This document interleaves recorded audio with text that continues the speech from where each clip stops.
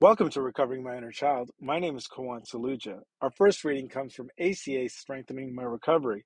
The topic, Disease of Family Dysfunction. Family dysfunction is a disease that affects everyone in the family. Taking a drink is not necessary to be affected. This is an ACA axiom, and it serves as a basis for our first step. Big Red Book, page 22. Whether we were tea-tailers or self-made alcoholics, our perfectionist and risk-taking attitudes and behaviors far outlast the seemingly temporary effects of alcohol and other dysfunction in the family body. In step one in ACA, we admit that we are powerless over the effects of alcoholism and family dysfunction. A couple things here is just learning that alcoholism is a family disease and affects everyone, including people who are not addicts, is stunning and shocking and just weird that this is not really taught anywhere. Back to the reading. Those effects seem infinite in number, just as with the stars in the sky. No matter which effects we start to work on in recovery, we will most assuredly uncover more subtle effects each time we do the steps correct. It is a process of discovery that we're all affected by the disease of family dysfunction and the disease. As we keep coming back, we experience the ever expounding foundation of our recovery as we continue to admit the effects over which we have no control. Right. And I realize now that I had no control over, the dysfunction in the childhood, as they say, didn't cause it, can't control it or cure it, you know. And I think in ACA it's been said to have a normal reaction to an abnormal situation. And this isn't to pathologize or criticize my parents. John Bradshaw said 95% of families are dysfunctional, the other 5% are lying. I mean, we've all got our battles, but there's no question how one is raised and the level of dysfunction in a household, particularly an alcoholic household, creates an effect that, I'm powerless to change. Back to the reading. As we keep coming back, we experience the ever-expanding foundation of our recovery as we continue to admit the effects over which we have no control.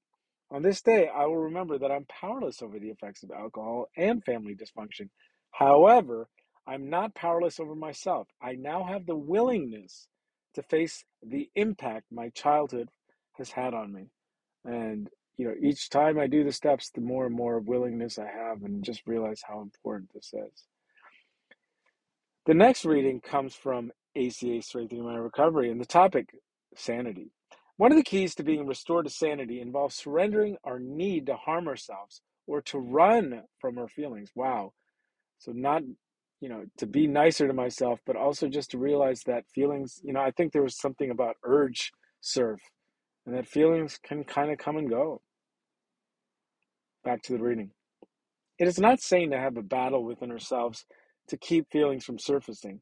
By running from our emotions, we lose out on the valuable lessons they may teach us. Yes. When we deny or stuff feelings, they continue to hide just under the surface. They become jumbled and confusing and tend to come out with the slightest trigger. When feelings are experienced rather than denied, they lose their power. Wow, I should probably read that 10 times. I feel like that's the majority of my, sessions with my therapist. By learning to sit with our feelings and acknowledge them, I guess out loud, we practice self-love. As we start to love ourselves more, we will want to harm ourselves less and begin to treat ourselves with genuine kindness and compassion. But we don't just stop the behavior of self-harm all at once. Part of the process is to surrender this need to our higher power. So, in other words, probably go home and put this self-harm in a God box, knowing that we will be shown how to love ourselves, whether quickly or slowly. We come to have faith in the promises of ACA. On this day, I will nurture myself by accepting my feelings as they arise, knowing they hold opportunities for me to grow and love myself more fully. That concludes today's episode of Recovering My Inner Child. This is Kawan Saluja reminding myself that I can use feelings and that they are temporary. I can learn from them and they're opportunities for me to grow.